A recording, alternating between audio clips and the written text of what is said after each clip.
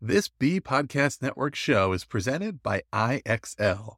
IXL's all-inclusive online teaching and learning platform simplifies edtech needs and accelerates achievement in 95 of the top 100 U.S. school districts.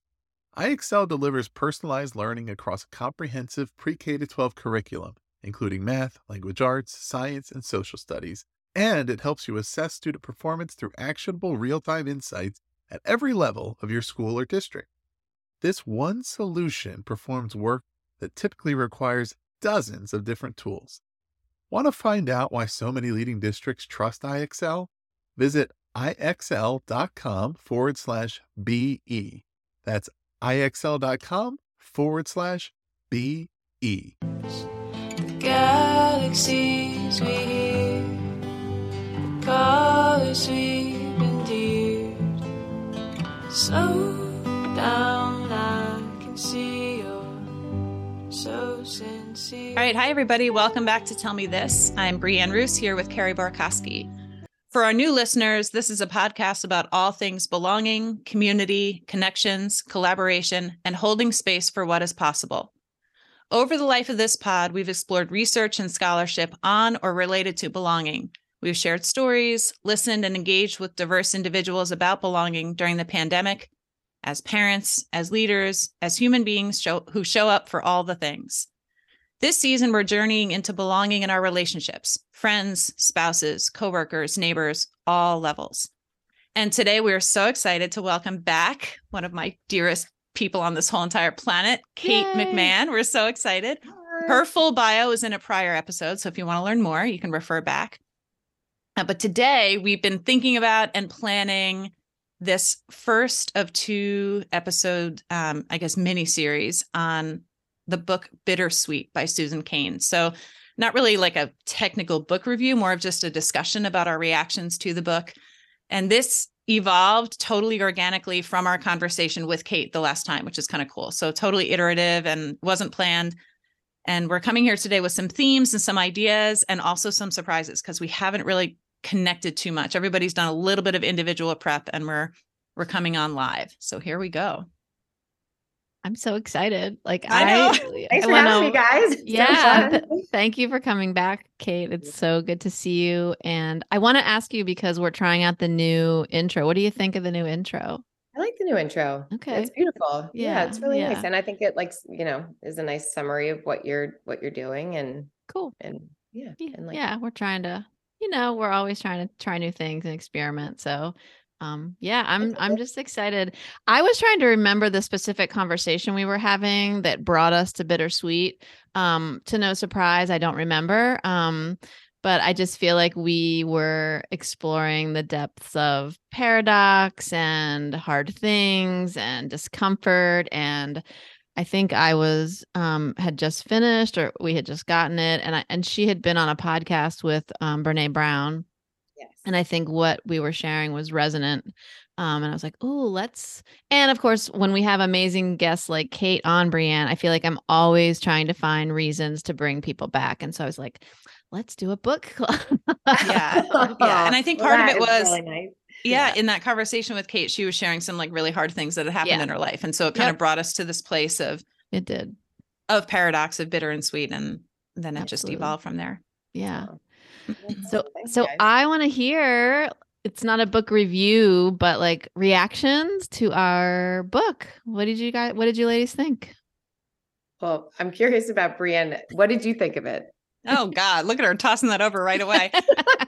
I mean, I want to know what you think. I'm happy to dive in if you want me to go first. Oh no, it's fine. I can go first. Okay. I thought the book was really hard, not hard to read in terms of like, hard to understand, but hard for me to like come to terms with because I agreed with everything that she said. I also don't like it. And I think that both of those things can be true. Well, there it is. It's like the nuance that is it's a perfect entry point here.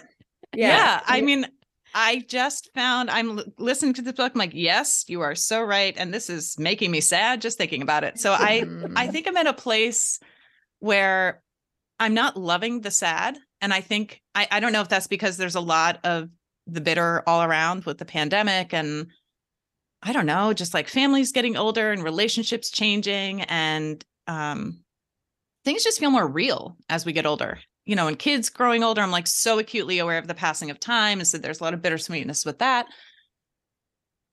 People getting sick. Like as I was reading this book, there was like this flood of people who were like really sick, and that's really hard. So I kind of was like, ooh, if I'm going to read a book, I'd rather read a book that makes me feel a little bit better.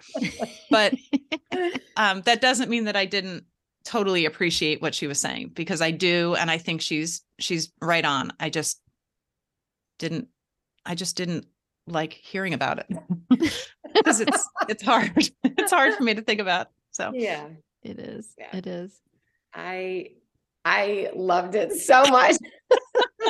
I think that I said it just before we started, I felt so seen in this book. I felt like, I don't know. I feel like I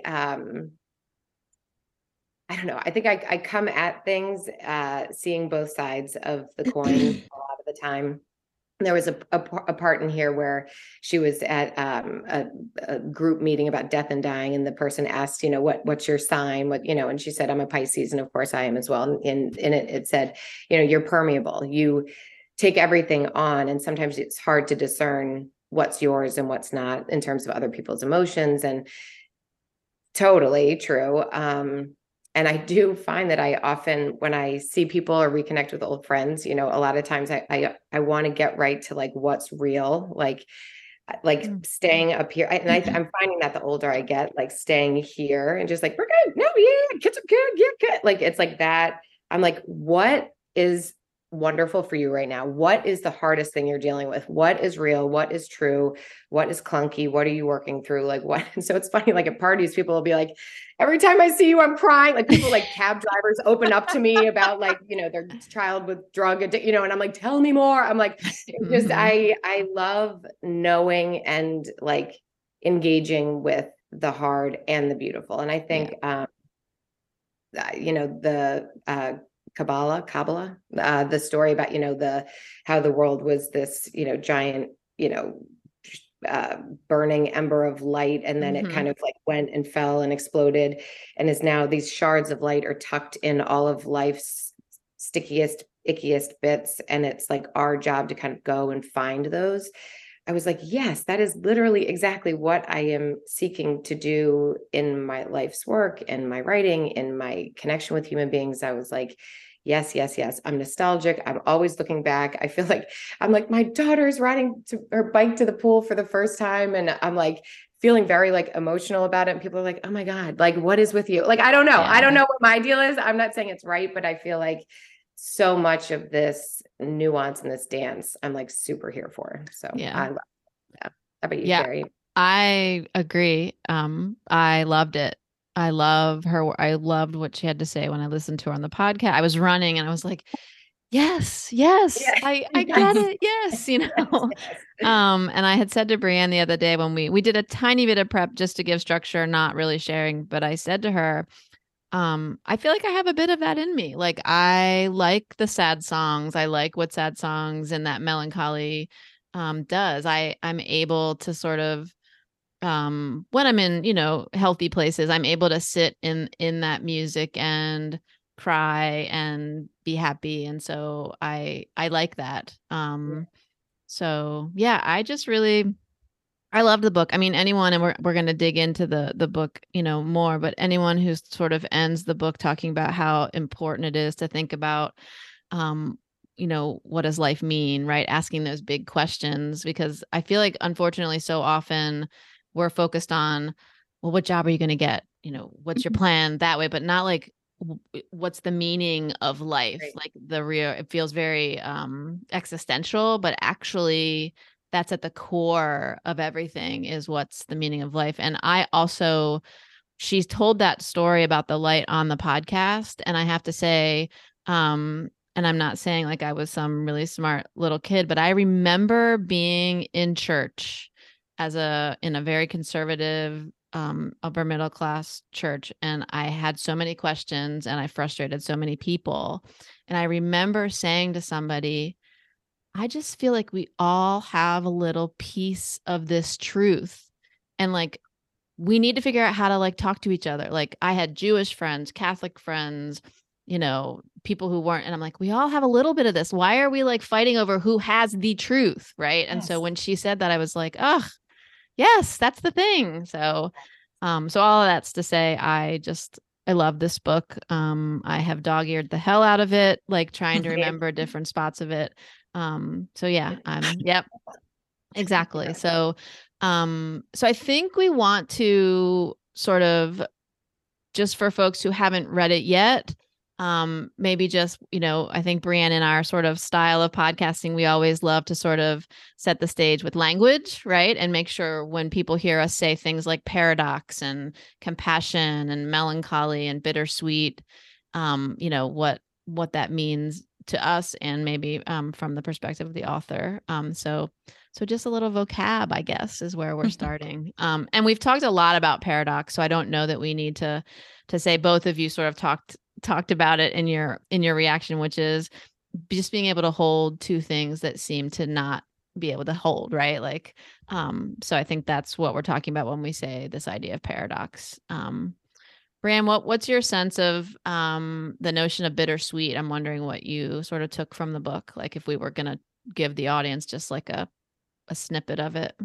Yeah, I mean, I think at its extremes, it's like the poles. It's like the things that are really hard and really hurt your heart, with the things that bring your heart all that joy and like flood you with the feelings of like really true goodness. And when I think about it, I think of like Ignatian Jesuit language of consolation and desolation. So not like, oh, I'm happy today or I'm sad today, but like the real things that bring you like joy in your bones and sadness in your heart, like that kind of those poles is kind of where I come from with this.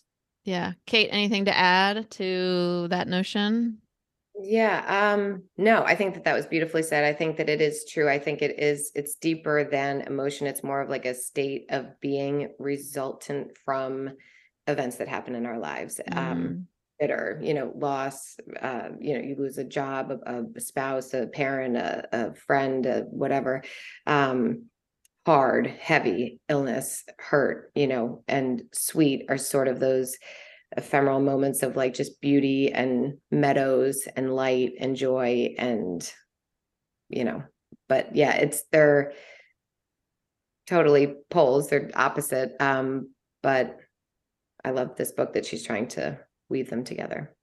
Yeah, absolutely. Yeah, I have to say, when I heard her say bittersweet, it was just like, that is the perfect word for this thing. Like, no matter who you are, even if you haven't read the book, if you haven't been able to sort of articulate those feelings, we all understand what bittersweet is, right? Like we've all made maybe chocolate chip cookies or something, right? And like use that, like that just was like you couldn't pick a more perfect word. I felt like when I heard that. I don't know. And you know what's so funny? You know when you buy a new car and all of a sudden you see that car, or you're thinking about buying a new car and you see that car everywhere on the road, but you never really noticed it before? Yeah.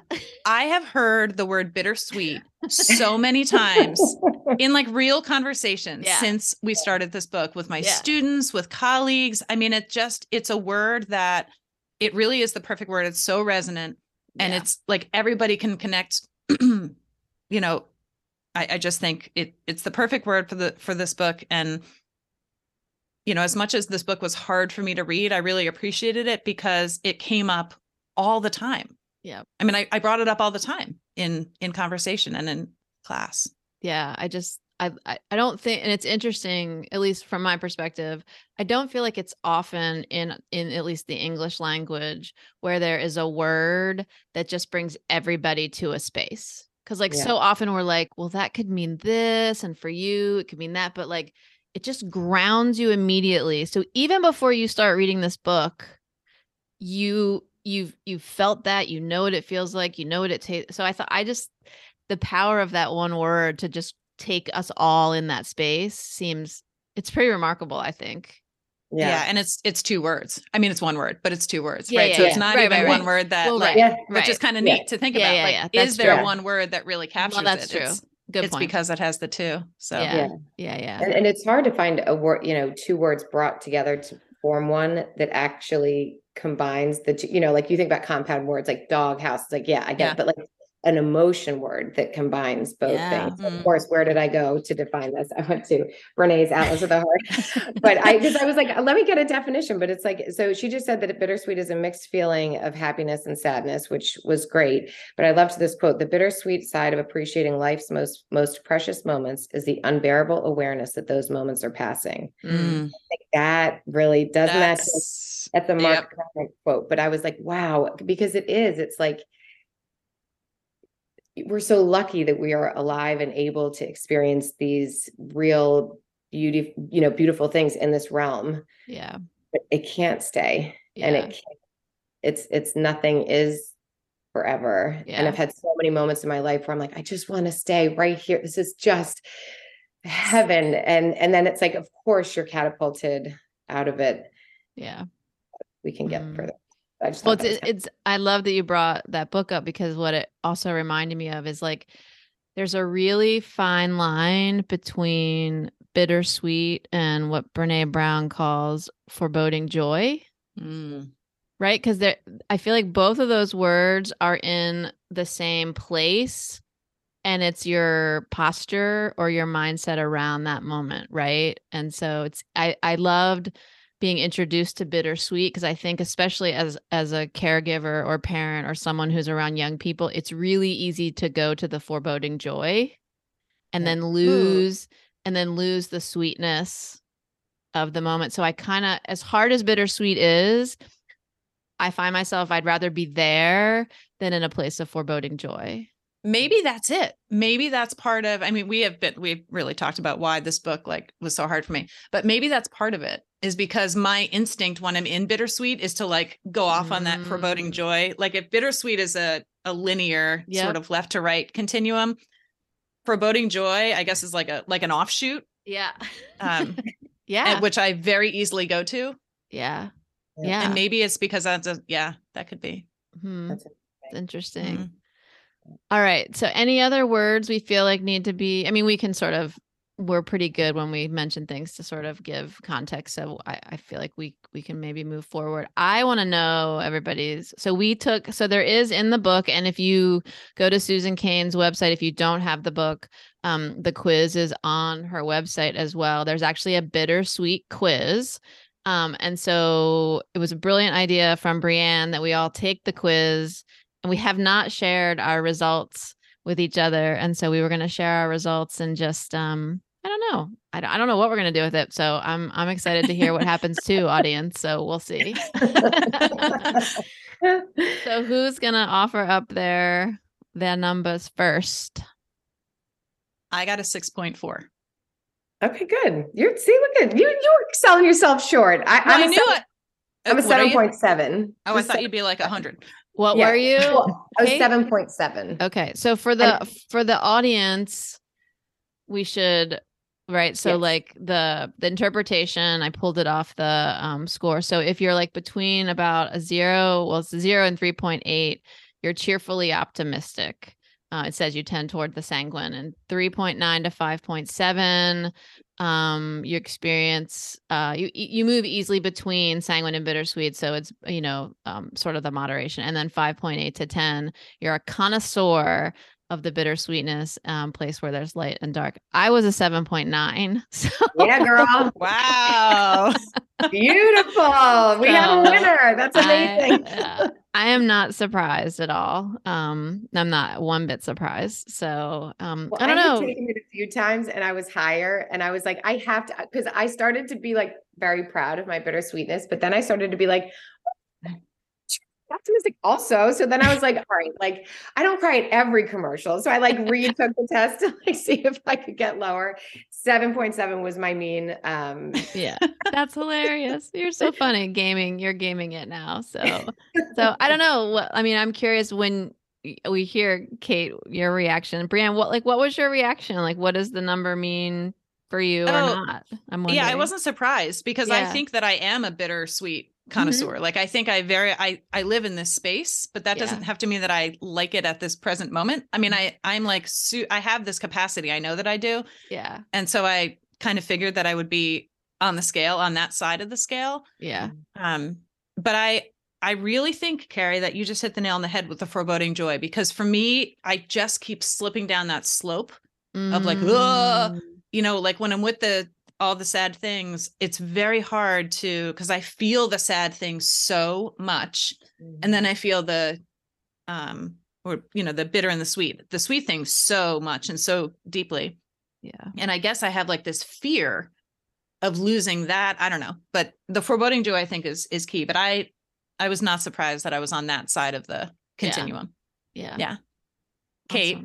Awesome. Yeah. I mean, I that it made sense to me.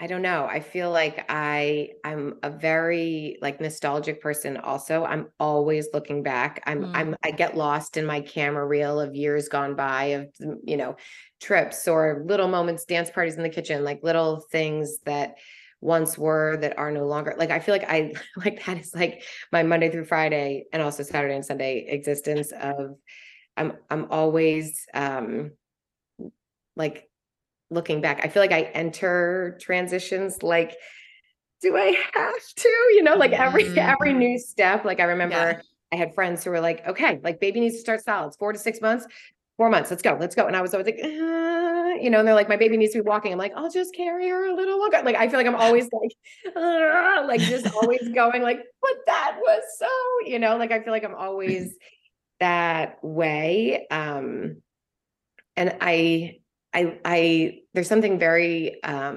comforting in that weird duality that I think does make a lot of people uncomfortable for a lot of what she describes in American culture. And, smiling, I found that to be I'm a big smiler, but like in many parts of the world, it's like obscene and like really like frowned upon, like not to be like whatever. But it's it makes sense to me that I would be there. How about for you, Carey? Were you felt? Yeah, I mean, I feel like this is part of me. One thing I do wonder about is I wonder if I had taken this test or this quiz as a college student, because I was in a very different headspace as a college student, at which, I mean, we change and grow, right? And so I wonder like how this score holds up through the years, because she does even talk about how our sort of perspectives on these things change. And so I wonder, and college for me was, I always say, and for a long time, it was a chip on my shoulder because I was not a great undergraduate student. And it was a real chip because I cherish academics, but I learned so much in college. It just wasn't like in the books, right? Mm-hmm. It was life stuff that I had to work through. And so I am particularly curious about what my bittersweet quotient would have been, in that. I suspect I would have been way more on the bitter than the sweet. That's interesting. I think mine would have been higher in college. Yeah. Oh, really? Yep. Interesting. Yeah. I think I was like deep in the headspace of like feeling all the feels for the first time in my life, because I didn't really allow any of that until I left home. Yeah. And then it was like, like the world opened up to all of these new like thoughts and feelings and emotions and words and people who were like willing to have such conversations that I had never had. Yeah. And so, Kate and I had plenty of those and lots of retreats and lots of kind of thinking deep thoughts during college. Yeah. That's interesting. Yeah. I think I was feeling all the feels. I just don't think I had the words to sort of talk through what I was feeling. And that's why I kind of wonder, because I think part of the reason I'm high on bittersweet now is because, and I think Kate, like you, I feel like people think I'm a little weird sometimes. Like I relish the opportunity to roll in the messiness that is life and emotions and all. Like I just like, it's hard. And Brianne knows this because I now am really honest. Like sometimes we'll meet and I'm like, I'm just having a weird, hard, all these things. Right. And I know what's here. And I think just having that sort of ability to talk about it. I mean, I'm often inviting discomfort into my life because I recognize that it's potential for great things to happen. Right. But I was in a very different space, as a younger person. So, it's cool. It's interesting. Yeah. I think I would have been like more sanguine, like the cheerfully optimistic. I feel like in college I was so like joyful and flitty, and like I think that's why I relished so much the like deep, quiet, hidden conversations that Brianne and I would have, because I love to go there. But there was not, I feel like I was just like, like functioning up here, not in not from a place of inauthenticity, but just like everything was so new and shiny and like joyful, like, and I think it's like, it is after hard things and some of the hard things that happen in college and later in life and whatever, like you start to kind of like weave those in, as opposed to like being afraid of them, like I feel like everything was so great and I'm like, we're good. Oh my God. Yeah. Like everything was just like there. Yeah.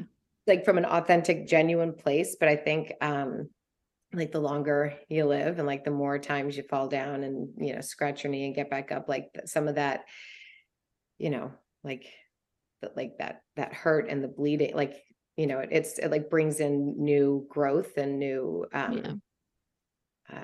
awareness and depth, I think, which has been a welcomed process for me. Absolutely.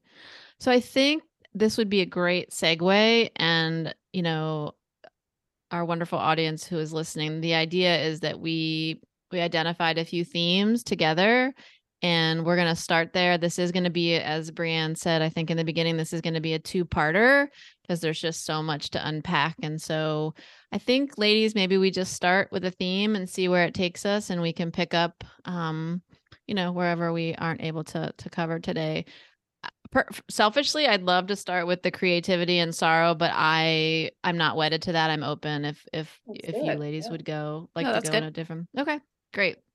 So, as you can imagine, Susan Cain talks a lot. I feel like she talks a lot. This is my interpretation about creativity and sorrow, because she talks so much about the influence and contribution of and impact of music on her life, and even some of the examples that she uses around sort of violin music and funeral music. And she talks about how she was listening to funeral music and her roommate in college was like, what is this? Right. So it seems apropos to me that she talks often about creativity in different settings. And there's so much in this book that I think we could quote.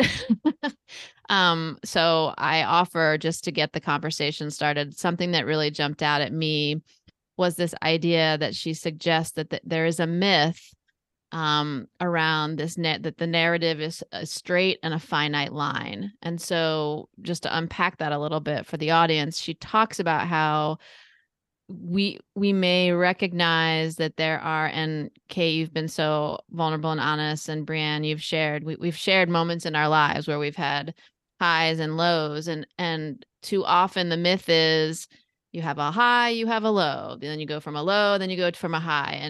And she's saying, she's not saying the opposite. She's just saying that just doesn't necessarily follow with life, right? Like it might be that you have multiple lows, you might have multiple highs, that resonated with me, because I just love, again, that it's just not, there aren't any clean lines to life, really.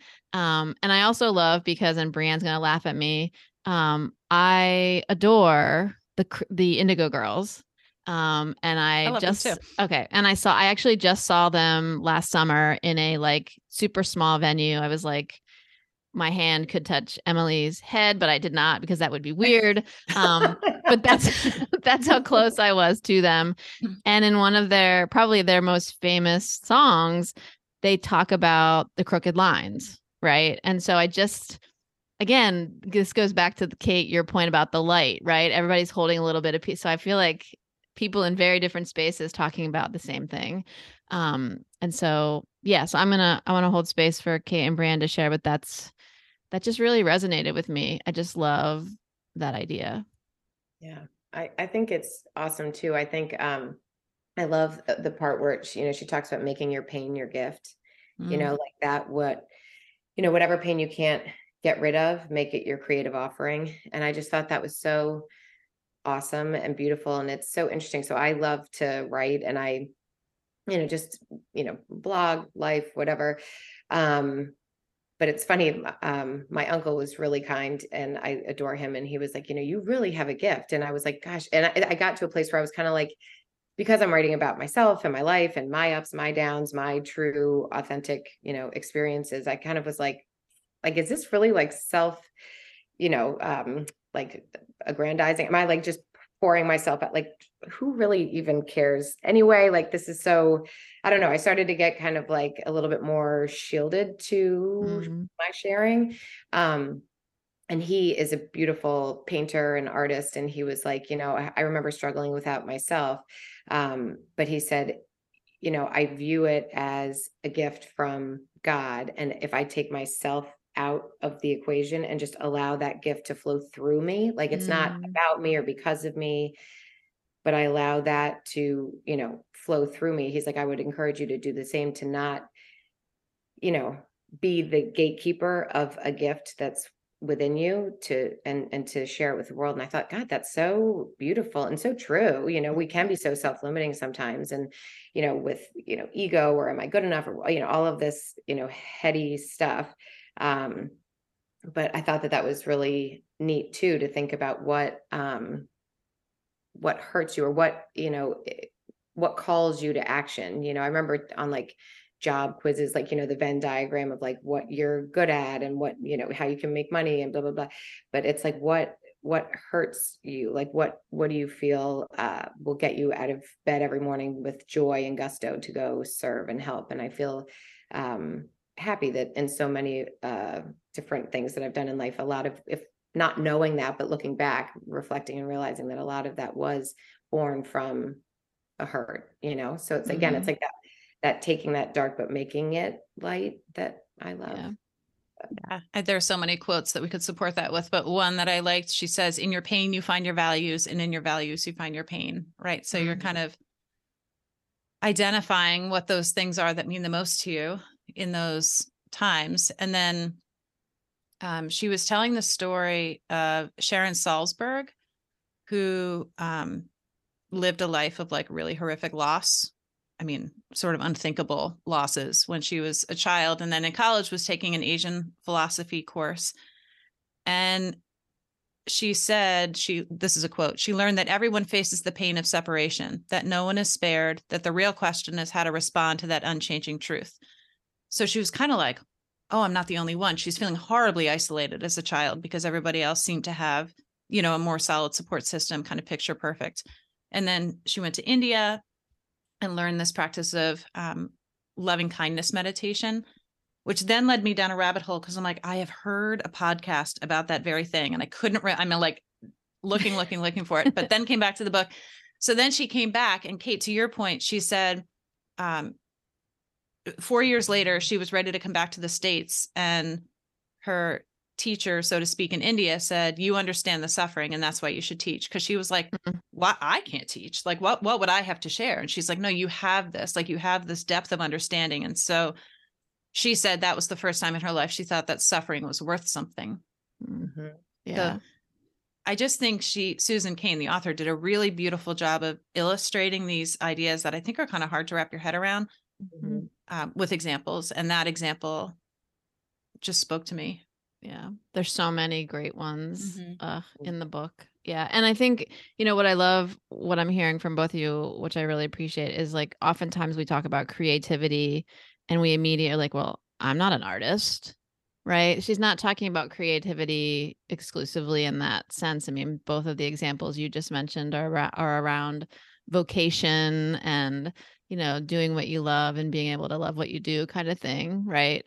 I also think, Kate, it made me think there's a great section in the book. It's at the end, page 227, if anybody's interested, but they talk about the doctor, the doctor who was a cancer doctor, Breitbart.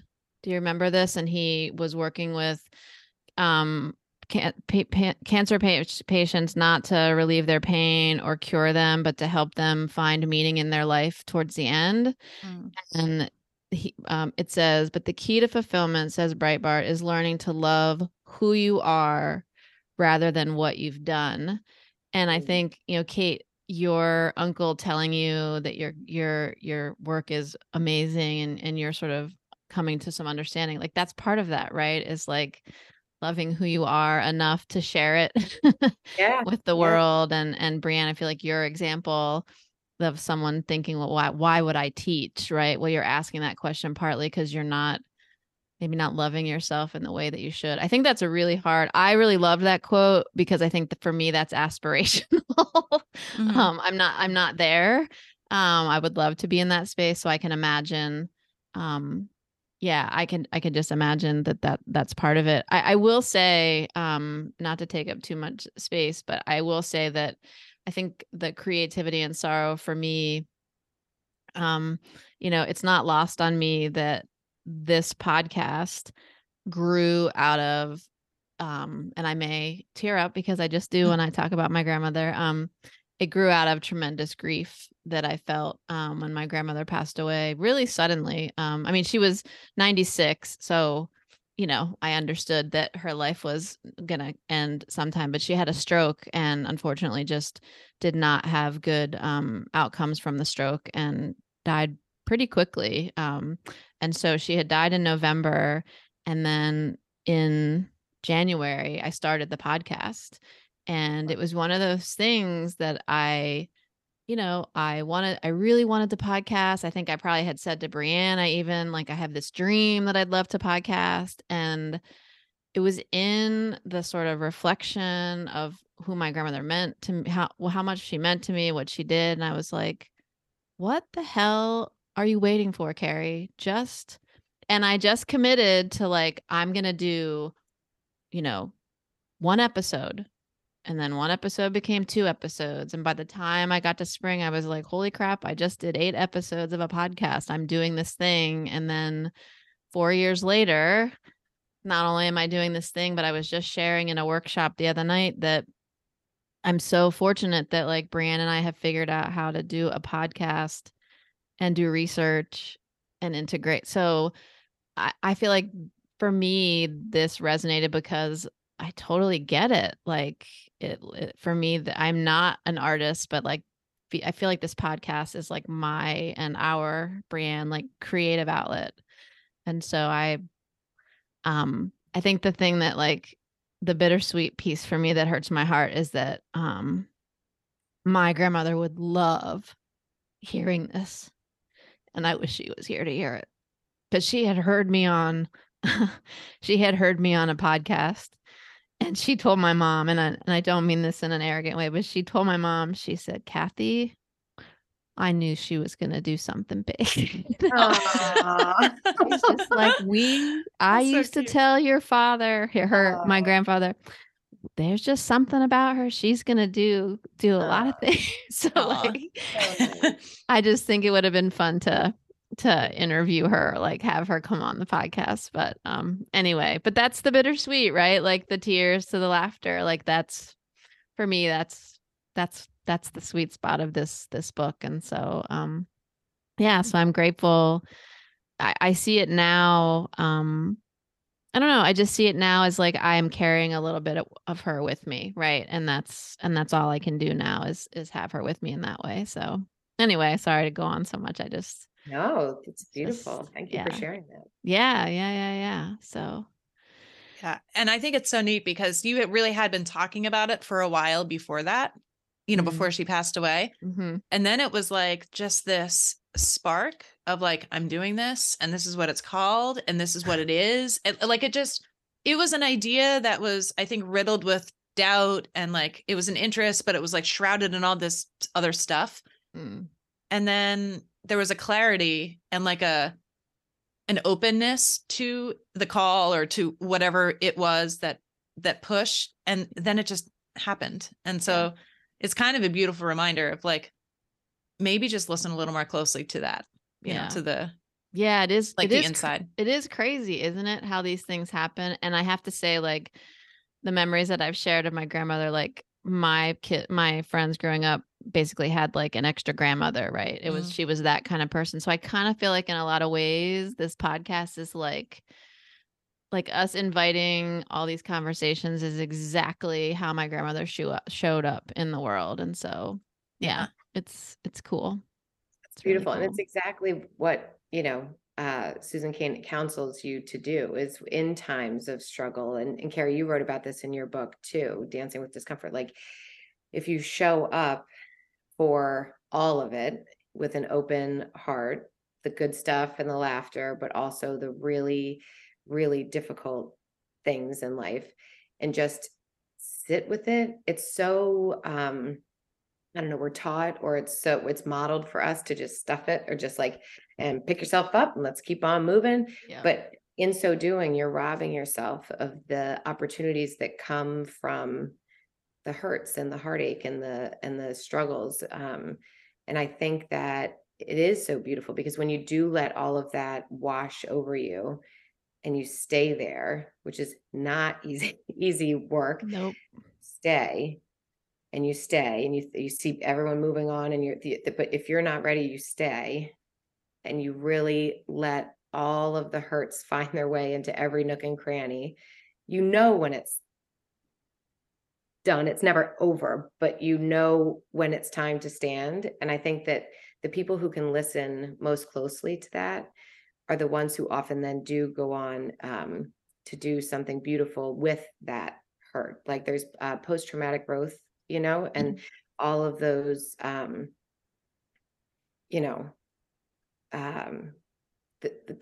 beauty from, the rising from the ashes, the beauty born of the hurt. It's funny. I was talking to my father-in-law, and I was saying, we were talking about how hard it is when you're in a medical issue or a time of hard things, and you have these like poignant moments of like of clarity, of these, I see, okay, my path forward, this is amazing. But like, you can't, then you dive in and you start the doing again and the things. But it's like we were saying, like, it's so frustrating because you can't hold that clarity forever. Like you can't, like we were saying how frustrating it is. Like you just wish you could always be that aware of the life's fragility and the past, but like you can't, and we're not meant to always. But I think that it's like in those quiet moments, but the big ones too, where if you can just allow it all in, it would hurt. I mean, it would hurt too much to hold the fragility of life that long, right? I mean, I feel like, I don't know, I'm not a trauma specialist, but I have a sense that like you're like living a trauma of some sort if you're able to hold it for too long. I love how you articulated that, Kate, this idea of clarity, because I think you're right. Like we have, and Brianne, you were alluding to it, like we have these moments in the hard moments of clarity. I can share just super briefly. Susan and I lost our first child. He was born too early and didn't survive, but for 3 days. And I remember like it was yesterday, sitting in the waiting room with Susan after getting the news and turning to her, and I have no idea why, turning to her and saying, we are not going to let this break us apart. And I don't know why I said it. I don't know how there was no reason for me to think either way, right? Like I'm in this moment of grief, and we committed in that moment, in that hospital, in that space, that this was going to be hard as shit, and it wasn't going to break us apart. And it was hard. Like we had to do all the things, but it's like that moment of clarity. I didn't know how to articulate what that was, Kate. So I appreciate you bringing that language. It's amazing. I'm so glad that you shared that, because I literally dog-eared that exact story and page, because I thought that was so beautiful. But I think that the cool thing is that the quote that you started that chapter with by Martha Beck, it says, what happens when we're willing to feel bad is that sure enough, we often feel bad, but without the stress of futile avoidance.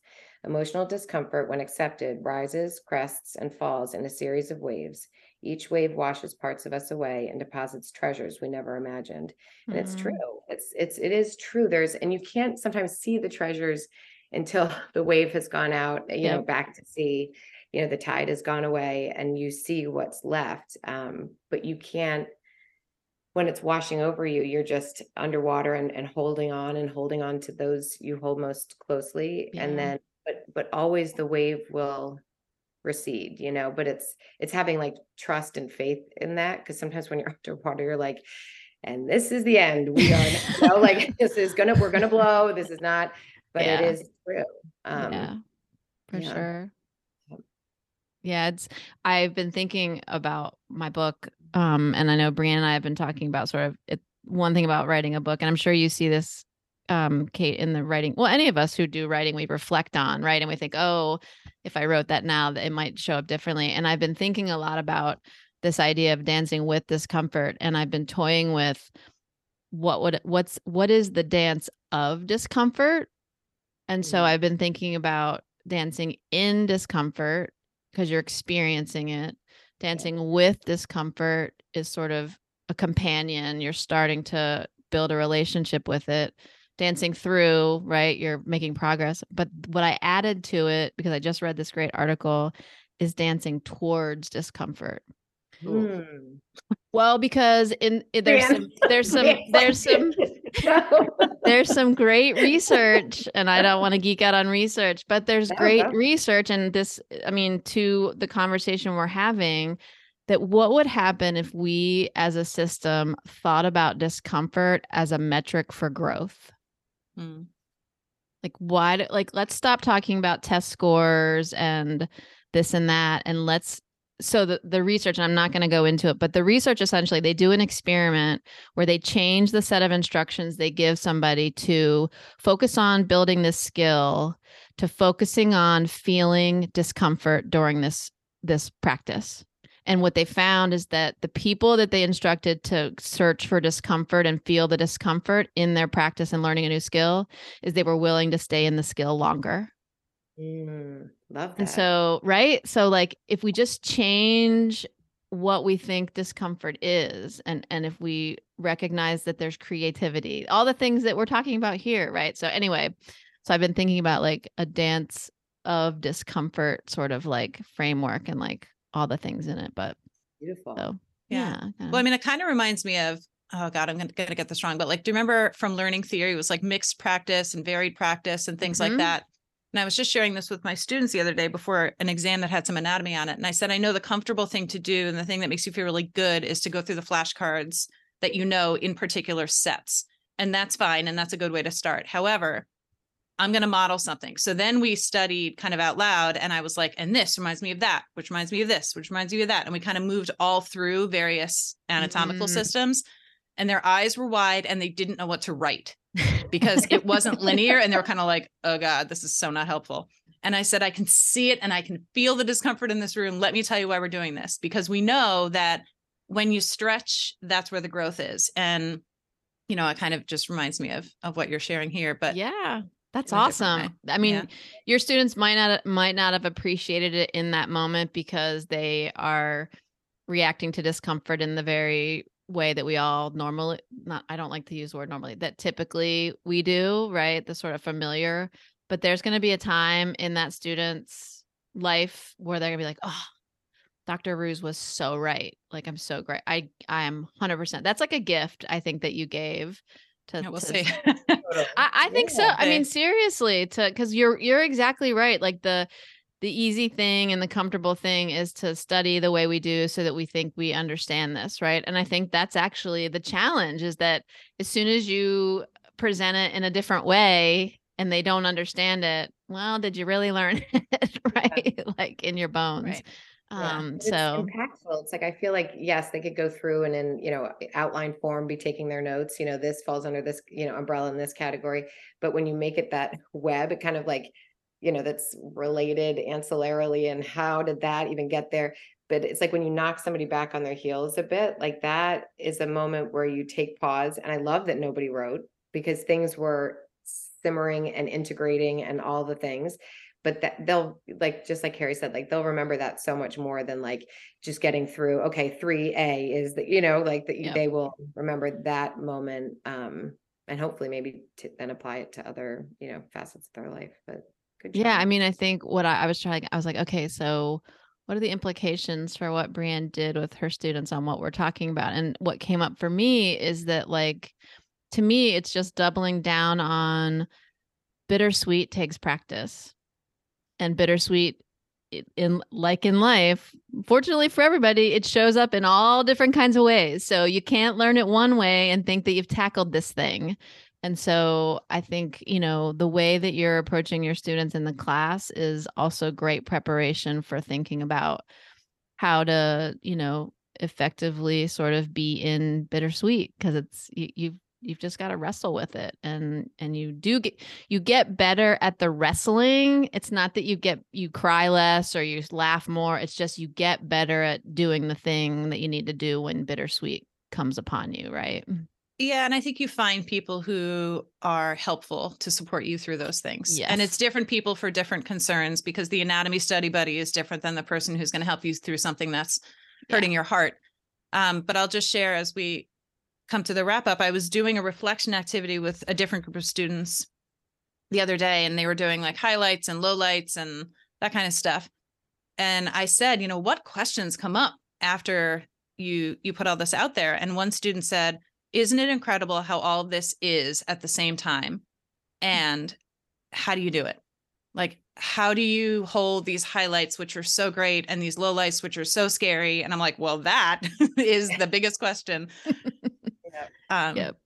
And, we kind of brainstormed how to do that. And yeah, that's awesome. Yeah. So, I mean, that is Bittersweet. And I think you're right, Brianne. This is a great way to sort of wind down. And what I'm hearing is, like, for all the work and the wrestling we do ourselves, this work isn't really possible unless you're in relation and communion with others, and the different people come into our lives and help us wrestle with this stuff in different ways. And so I think the next time it would be great to talk about that with integrating the bitter and the sweet. Because I think at the end of the day, what I'm hearing us talk about is true integration can't happen without others, right? You can't go it all alone. So, Yeah, and so much of what she writes about is about that duality of, holding the bitter with the sweet, but even too, Brené's definition of belonging, it's like owning, circling back to what you guys are all about, but you cannot belong to others without belonging to yourself. And it's so, it seems so simple, it's just, it's like being present, showing up, doing the hard things, holding the bitter with the sweet, owning yourself so that you can connect to others. I feel like it all like flows, like if we can, kind of build that construct, I feel like all of the belonging stuff you guys are working to improve and measure and advance, I think, can be helped by like trying to flex this bittersweet muscle, Yeah, absolutely. I think, yes. I think to the extent you can identify conditions that are important to letting belonging show up, I think it all helps with the bittersweet piece too, right? That's some of the work. So yeah. Oh my goodness. I am incredibly grateful for both of you, Brianne and Kate. We really didn't know what we were going to be talking about. So other than a few like topics. So I so enjoyed this conversation, and I have a ton of meetings the rest of the day. And my colleagues are going to be like, why are you so bouncy and crazy today, Carey? I'm going to be so full of energy, and it's going to be as a result of this conversation and us being together. So thank you both. Thank you. Thank Thanks you. for It was great. back, guys. This was awesome. Yeah. We got to one. I know. 1A. Honestly, I had no expectation. Series of Bittersweet. I had no expectation that we were going to get further than page 1. She knows that I like to have a little flags for next time. Absolutely. So, dear audience, you can expect at least one more part of this. Whether we do a part 3, who knows? We will see what happens. So, thanks to everybody for listening to another episode of Tell Me This. It has been a pleasure, and be well, everybody. Under the glaciers of your last year, someday searching for melodies, burning around in mountain streams, the galaxies we hear, colors we've endeared. Slow down, I can see you're so sincere. Do you want to simplify your school's technology, save teachers time, and improve students' performance on state assessments? You can do it all, but don't waste another minute. Head straight to ixl.com/BE to learn how IXL's research-proven teaching and learning platform can help you achieve all of these goals. That's IXL.com/BE.